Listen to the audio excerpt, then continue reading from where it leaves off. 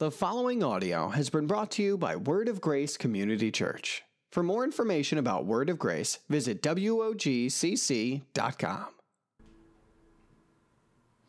Well, Merry Christmas Eve morning to you all. So glad that you are here at Word of Grace. If you don't know who I am, my name is Derek Armstrong. I'm the lead pastor. If it's your first time joining us, I just want to say welcome. We're so glad that you're here at Word of Grace, whether you live in Sheboygan County or beyond, or perhaps you're here visiting family. Man, we're really glad to have you. All of our regular folks, man, we're so glad you're here, and we're just so happy to be celebrating the birth of Christ over the next couple of days with you, and we're just so excited to be able to share with you the story of Christmas. And I want to share with you a story from my childhood about the best gift that I ever remember receiving that I was really pumped about. I was a kid. It was 1988, all right, so I was 6 years old. You do the math. But it seemed like every one of my friends on my block had a Nintendo Entertainment System but me. And I was really hoping that year was my year. I just knew Christmas was coming, and I was hoping, and I was wishing, and I thought I had been good enough, and hopefully I was going to end up with that Nintendo. My parents had actually rented a Nintendo console before. You guys remember doing stuff like this? For those of you millennials, we would actually go to a store and rent temporarily a video game and VCRs as well. If you don't know what those are like DVDs, but really not as good. Be kind, rewind, right?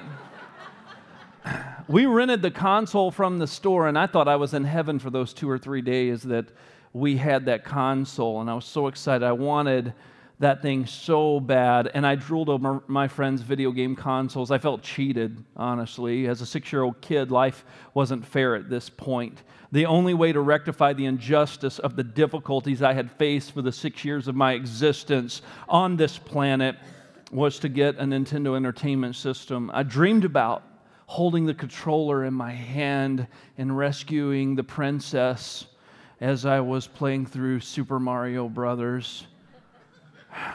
Let's bring this story back to Christmas Eve, 1988. You see, I had hoped, dreamed, and wished for this so badly, and I was filled with anticipation that this was my year. So I woke up on Christmas morning, and it was 4:30 a.m., and I was thinking, this is not the best time to go wake mom and dad up, because I knew that if I woke them up, that maybe they would delay Christmas all the more, but I was up, and I was excited. I couldn't sleep. So I thought I would just mosey into the living room where the Christmas tree was and just kind of sort through the presents. And here I am, 6 years old. My parents aren't awake. I quietly walk into the living room, look under the tree where the packages were wrapped for my sister and I weed through them, and there it was, unwrapped. Wasn't even wrapped, you guys. A brand new Nintendo Entertainment Center with Mario Brothers and Duck Hunt. That means it came with the gun. Oh my gosh. I was so excited when I saw it. I felt like, oh my gosh, it was just almost hovering in midair as a glowing beacon of social redemption. And I had seen the light, and I was so excited about getting to open this video game up. But there's a problem. It's 4:30 in the morning. And I did this little happy dance, but I couldn't be loud because I didn't want to wake my parents up. My sister was 2 years old at the time, and I was just trying to contain my excitement, and then it hit me. Oh no, I've already seen the gift. My parents are going to know I know. What's a kid to do? So I went back to bed, and my first strategy was trying to forget the present. You didn't really see that. You didn't really get it. Just forget about it. You didn't really see that. It was all in your imagination. You were sleepwalking. But I couldn't shake it. I knew it was real, and I was so excited about the potential of getting to play later on that day. And so I lay in bed trying to think of what do I do, and then it hits me, plan B. I've got to practice being surprised. I had a mirror in my bedroom, and I looked in front of the mirror, and I practiced my surprise face for my parents. I'm 6 years old at the time, remember? And I'm going, okay, it's got to look real. It's got to look real. That's too much. Tone it down a little bit. No, they won't think I appreciate it enough. And I was practicing. I would turn around and try to surprise myself to get a surprise face. And then finally, after practicing, I felt like I finally got my surprise face down. I finally got this thing nailed. This surprise face is perfect. It's just on point. So I laid back down and I waited and I looked at the clock, and man, did the minutes seem to just take forever to tick by. And then finally it got close to 6 and I thought, that's good enough. And I knocked on my parents' door and they drug out of bed. And here I am excited, let's go, let's go, let's go. And I've got this in the back of my head, surprise face, surprise face, surprise face. They get my little sister up, who is 2 years old. They get her up and they bring her into the living room as well. And parents talk to us about Christmas. We get ready to open up presents. And then all of a sudden, I see the Nintendo and game on. Woo! Oh my gosh, I can't believe it. I've never seen this before in my life. And I was so excited. I delivered an Oscar-winning performance that was so convincing that when I was writing this sermon, you guys, I thought, I don't know if I've ever told my parents that I knew. And I don't know if they're going to watch this. They probably don't watch. Well, my mom will. My mom always watches my sermons. But she's going to find out that I knew. So I'm kind of outing myself. You know, I went on to develop calloused thumbs after many blisters, playing games. And even in 2007, I developed an online business for selling those retro video games, the Ataris, the Nintendos, all that stuff while I was planting a church in Texas, and it was a great time in my life, and I love that stuff, the Atari, Segas, Nintendos, all that stuff. Who knew that that gift would turn into such a fun hobby for me, and I had a blast doing that, and I still love when I see those things, come across eBay or in a Craigslist ad or something. I think those things are great. I loved that. But what's your favorite memory of maybe a Christmas gift that you received? As I get older, I don't really get as excited about the gifts I'm going to receive, even though I still appreciate receiving those gifts and I look forward to those things. But the thing that really gets me amped up is when I get to see my kids' faces, and who knows if they're rehearsed or not. But the thing is that growing in Christ's likeness and growing in maturity as a Christian is a lot like this Christmas experience that we all have. When we're a child, we're all excited about what we're going to get, much the same when we first get turned on to relationship with God, or we just become a Christian. It's all about us, man. Oh, man, I can't wait to get to church on Sunday. I can't wait to get to Bible study. Can't wait to hear this or that message. Oh, it's all about what I'm going to get. And I get so excited about all of the things that I'm going to receive. But then when you kind of become a teenager, that Christmas thing, you're still excited about it. But like 4:30 a.m., yeah, you're not up when you're a teenager. You're kind of wanting to stay in bed. And you are excited about what you're going to get, but you're really excited about the sleep that you're currently having, so you prefer that instead. But you feel weird during that phase. That's an awkward phase, isn't it? Because you kind of feel guilty. Like, I should be excited about Christmas. I remember being excited about Christmas. I remember feeling that feeling, and I don't really feel the same way I felt. Is something wrong with me? What's going on? And as that adolescent, you're wrestling with those emotions, and you're wrestling with those memories, and so you try to maybe fake it, or you try to, get yourself hyped up. You just go nonstop, 48 hours Christmas, playlist and eggnog and the whole 9 yards, and, go to the mall and visit Santa. It's not the same as you get older. But then I've discovered a new joy in Christmas once I grew past that stage of awkwardness and adolescence. I don't want to wake up early for the things I'm going to receive. Heck, man, I want to wake up early for the things I get to give my kids and the things that I see how they respond and how I know that I'm making memories much like the one I shared with you that I was able to make when I was 6 years old. And I think that people do this with church, and they do this with following the Lord, that they get excited in the beginning, but then they get in this awkward stage where they're not getting what they feel like they used to get. They're not feeling what they used to feel. They're struggling with shifting priorities, and they realize that they're growing up and they don't know what to do. They don't know how to handle it. They don't know how to emotionally process it. And they wonder, is something wrong with them? Or maybe there's something wrong with the church. I just don't feel it anymore. It's just not there like it used to be. And maybe there's something wrong with this church or something wrong with that pastor. And they leave and they search for an experience like the one they had when they first were turned on to following the Lord. And some people spend the rest of their lives in this cycle and they never grow up. They stay in a place of adolescence and they never shift their thinking in order to accept the fact that they're growing up. Adults still even do this today. They don't grow up and they cling to their childhood as long as they can, and they don't accept responsibility. They run away from challenges and they always want to blame someone else, just like a child, instead of taking responsibility to grow. The Apostle Paul said it like this in 1 Corinthians 13 and verse 11. When I was a child, I talked like a child. I thought like a child. I reasoned like a child. But when I became a man, I put the ways of childhood behind me.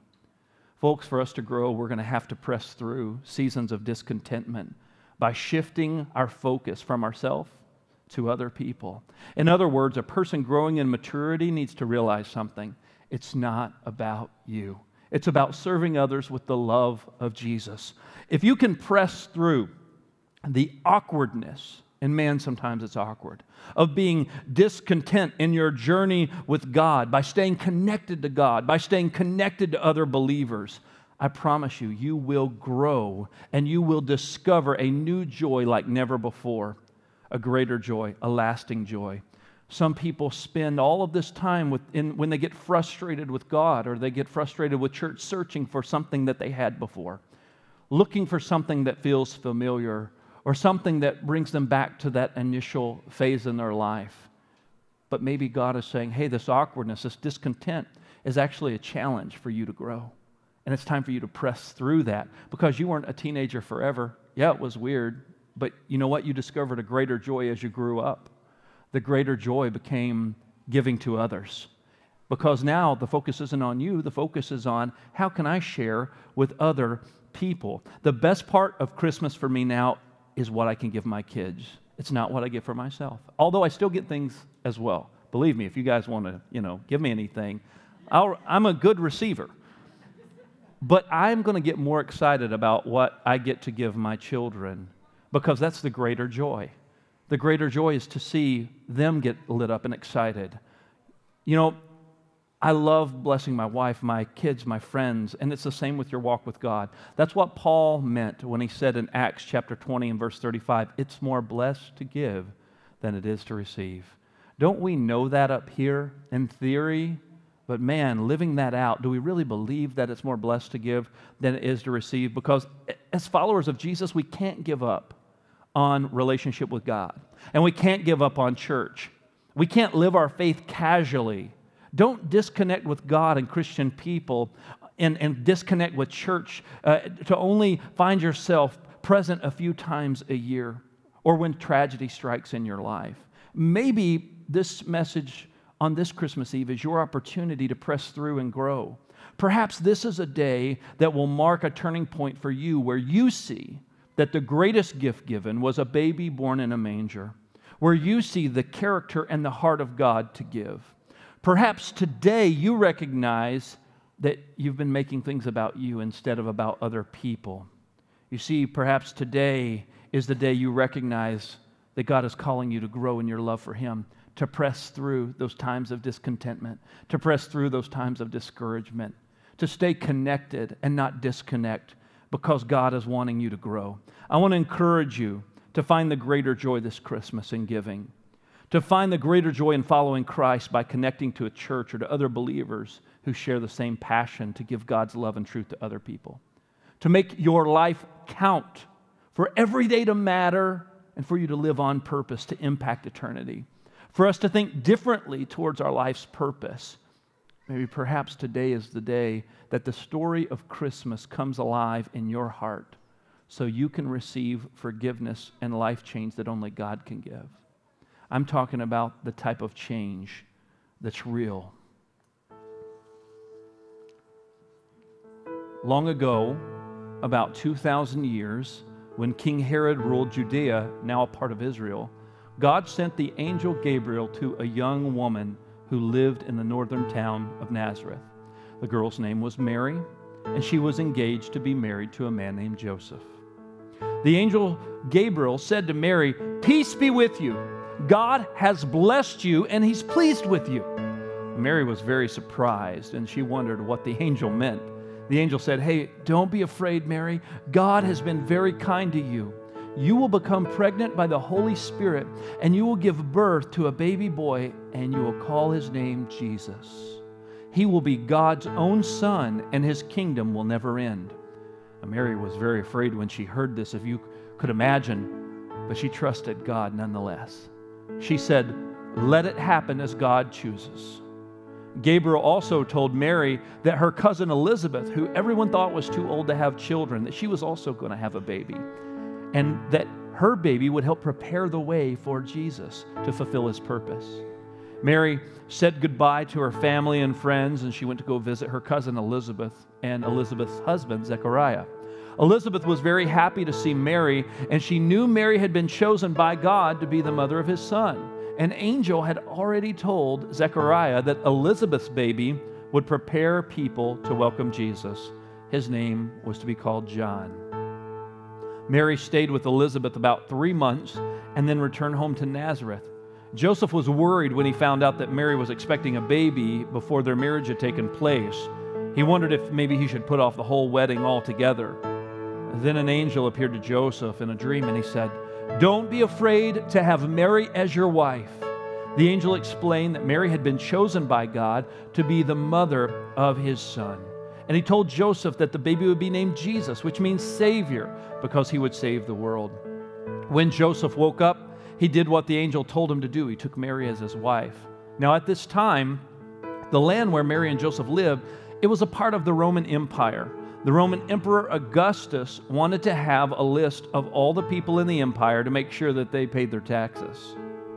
He ordered everyone to return to the town where their families originally came from and entered their names in a register or a census there. Mary and Joseph, they traveled a long way, about 70 miles from Nazareth to Bethlehem. That's where Joseph's family came from, so he could go and register there. Most people walked. Some lucky people, they had a donkey or an animal to help carry the goods needed for the journey. But Joseph and Mary traveled very slowly because Mary's baby was due to be born any day. When they reached Bethlehem, they had problems finding somewhere to stay. So many people had gone to register to that town as well that every house was full, every bed was taken, and all of the inns. The only shelter they could find was a stable or a cave for animals. In this poor place, Mary gave birth to Jesus, the Son of God. In those days, it was custom to wrap newborn babies tightly in long cloth called swaddling clothes. Jesus' bed was the manger that the animals ate their hay from. In the hills and the fields outside Bethlehem, shepherds looked after their sheep through the long night. As the new day began, suddenly an angel appeared before them, and the glory of God shone all around them.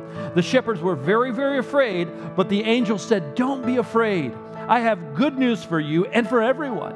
Today in Bethlehem, a Savior has been born for you. You're going to find the baby lying in a manger." Then many more angels appeared, and they lit up the entire night sky. And the shepherds heard them praising God. They were singing, "Glory to God in the highest, and peace to everyone on the earth." When the angels had gone, the shepherds said to one another, "Hey, let's go to Bethlehem. Let's see what's happened that they were telling us about." So the shepherds went to Bethlehem. They found Mary and Joseph, just as the angels had said. The baby Jesus was lying in a manger. When they saw him, they told everyone what had happened, and everyone that heard the story was astonished. Then the shepherds returned to their sheep, and they were praising God for sending His Son to be their Savior. When Jesus was born, a brand new bright star appeared in the sky. Some wise men from the east, they saw the star, and they looked at the stars, and they had read in very old writings that there would be a new star, and when it would appear, it would signify that a great king was born. They set out to find this new king because they wanted to bring him gifts. The wise men followed the star towards the country of Judea, And when they got to the capital called Jerusalem, they began to ask people, "Where is this child who was born to be king of the Jews?" Herod, the king of Judea, heard this.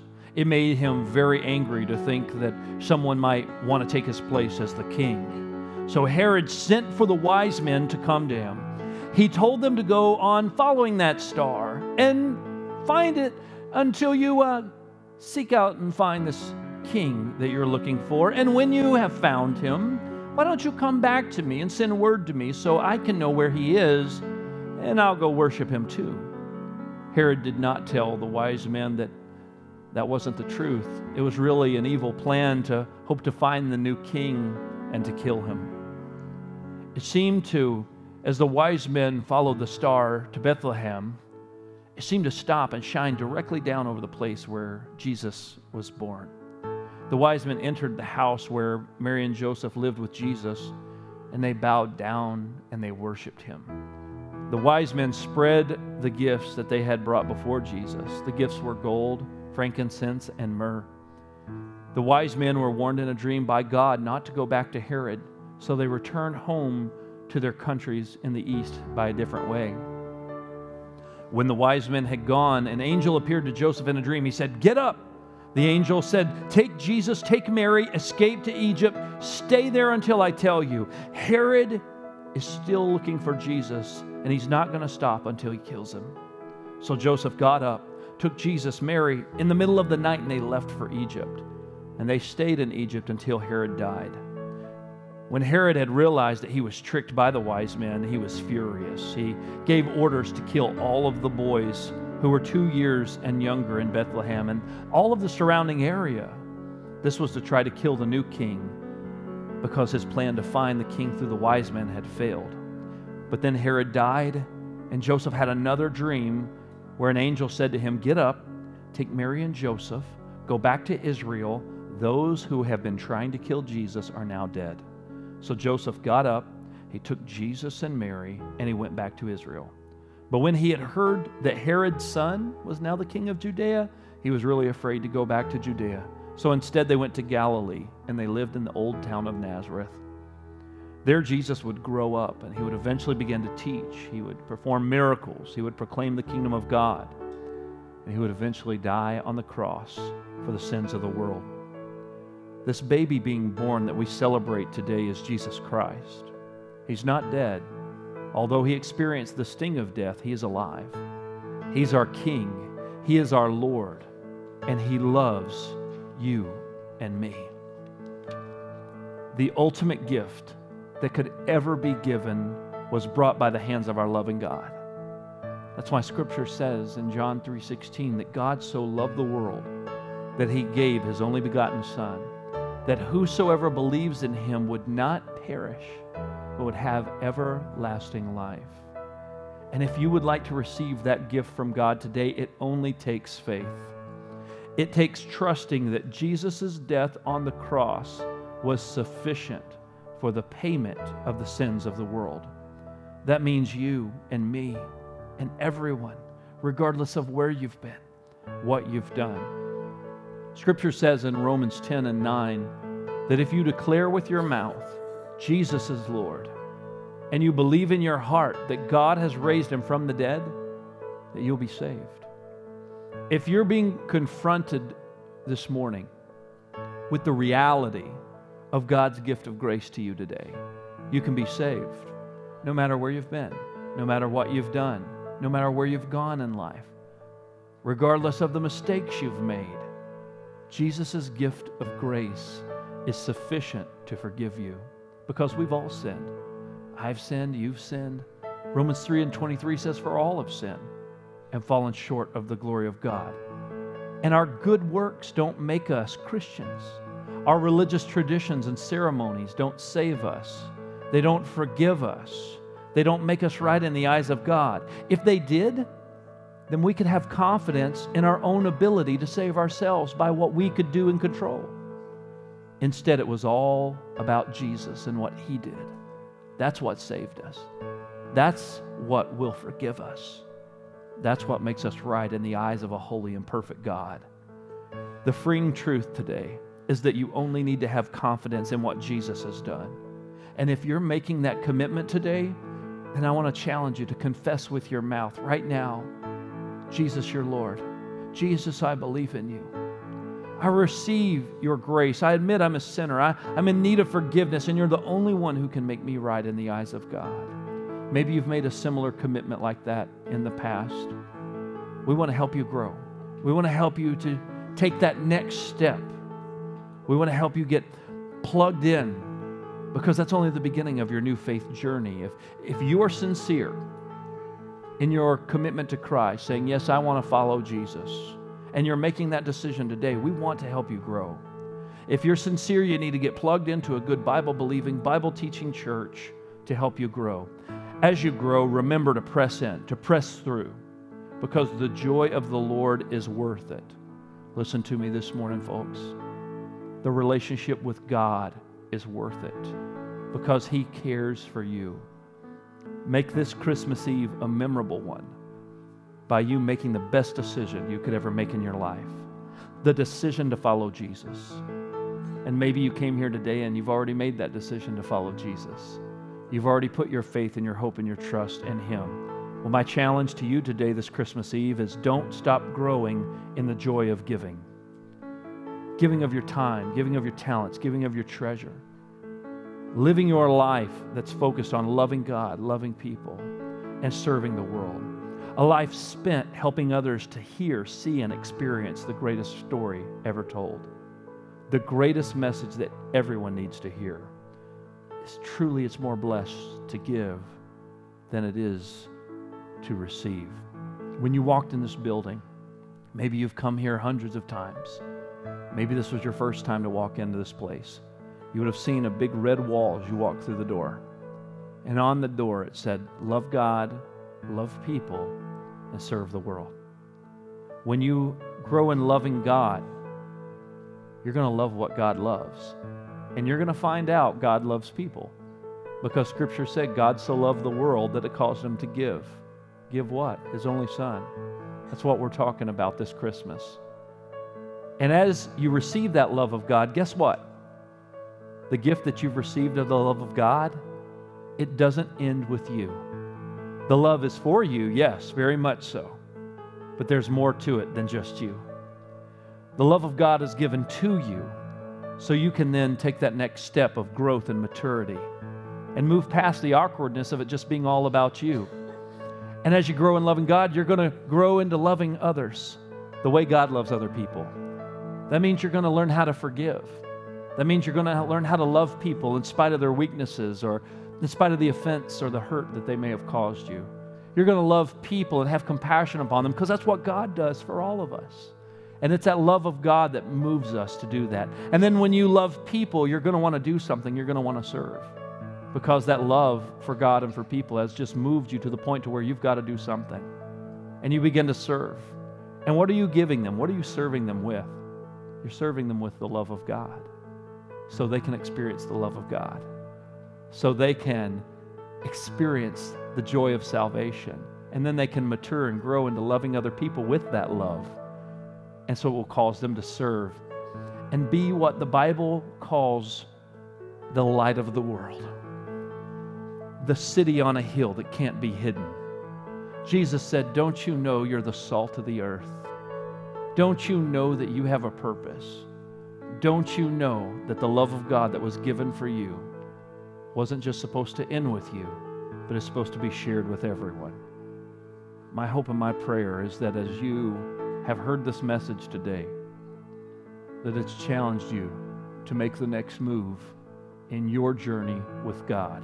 Whether it's starting fresh, whether it's making a fresh commitment, whether it's repenting of sin, whether it's receiving Christ for the first time, or whether it's making a commitment to continue to grow deeper and not allow yourself to get discontented, not allow yourself to turn inward focused, but to grow in loving God, loving people, and serving the world, because truly it is more blessed to give than it is to receive. Amen, church? Let's pray together. God, I thank you for this opportunity for us to hear the Christmas story yet again. I pray that you would help all of us, Lord, to continue to grow in Christ-likeness. Whether it's our first day of this journey or whether it's something, God, that we've been on for a number of years, I pray that you would challenge us, that you would stir us, that you would encourage us. Whatever needs to happen, Lord, in every individual situation, in every individual's life, I pray that you would help us, God, to make that next move, to not allow the discouragement or the disappointments of other people, maybe disappointments in churches or church leaders, maybe disappointments in family members or close friends who claim to be Christians, but maybe had their own struggles. Lord, help us to find healing and forgiveness for those people and for ourselves, to help us to grow, to help us to move forward as we celebrate the birth of your Son. We love you, Lord. In Jesus' name we thank you. Amen.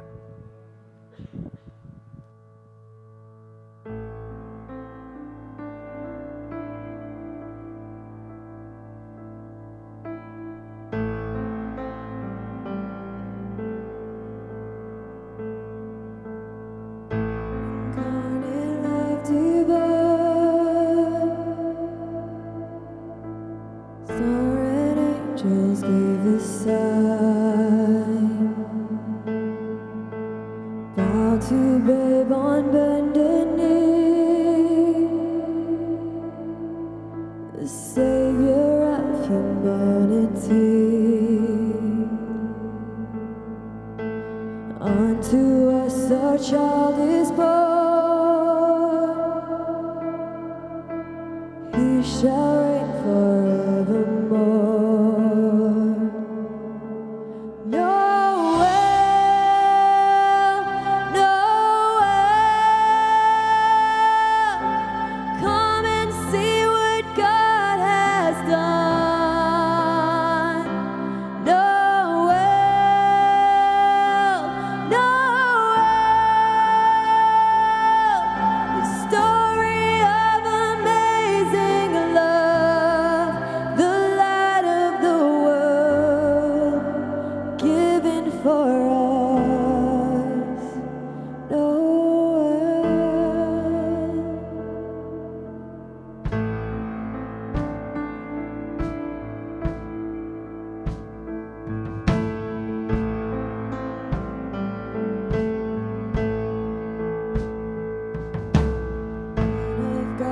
Son of Man, there before the world began, born to suffer, born to save, born to raise us from the grave. Christ the everlasting Lord, shall reign forevermore. Noel, Noel, come and see what God has done. Noel, Noel, the story of amazing love, the light of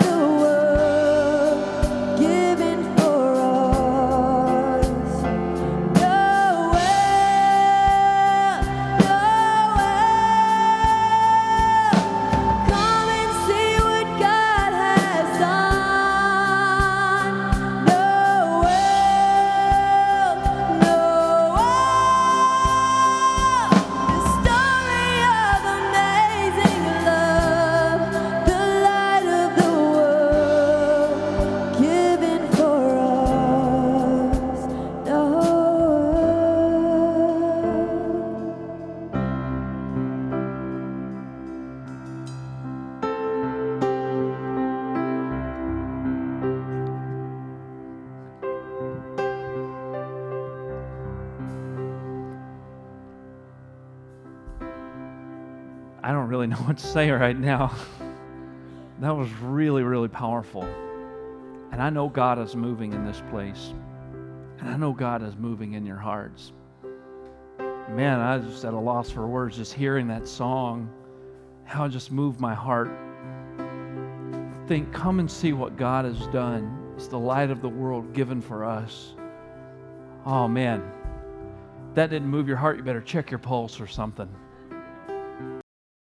Thanks for listening to this sermon from Word of Grace. For more sermons or any other information, visit WOGCC.com.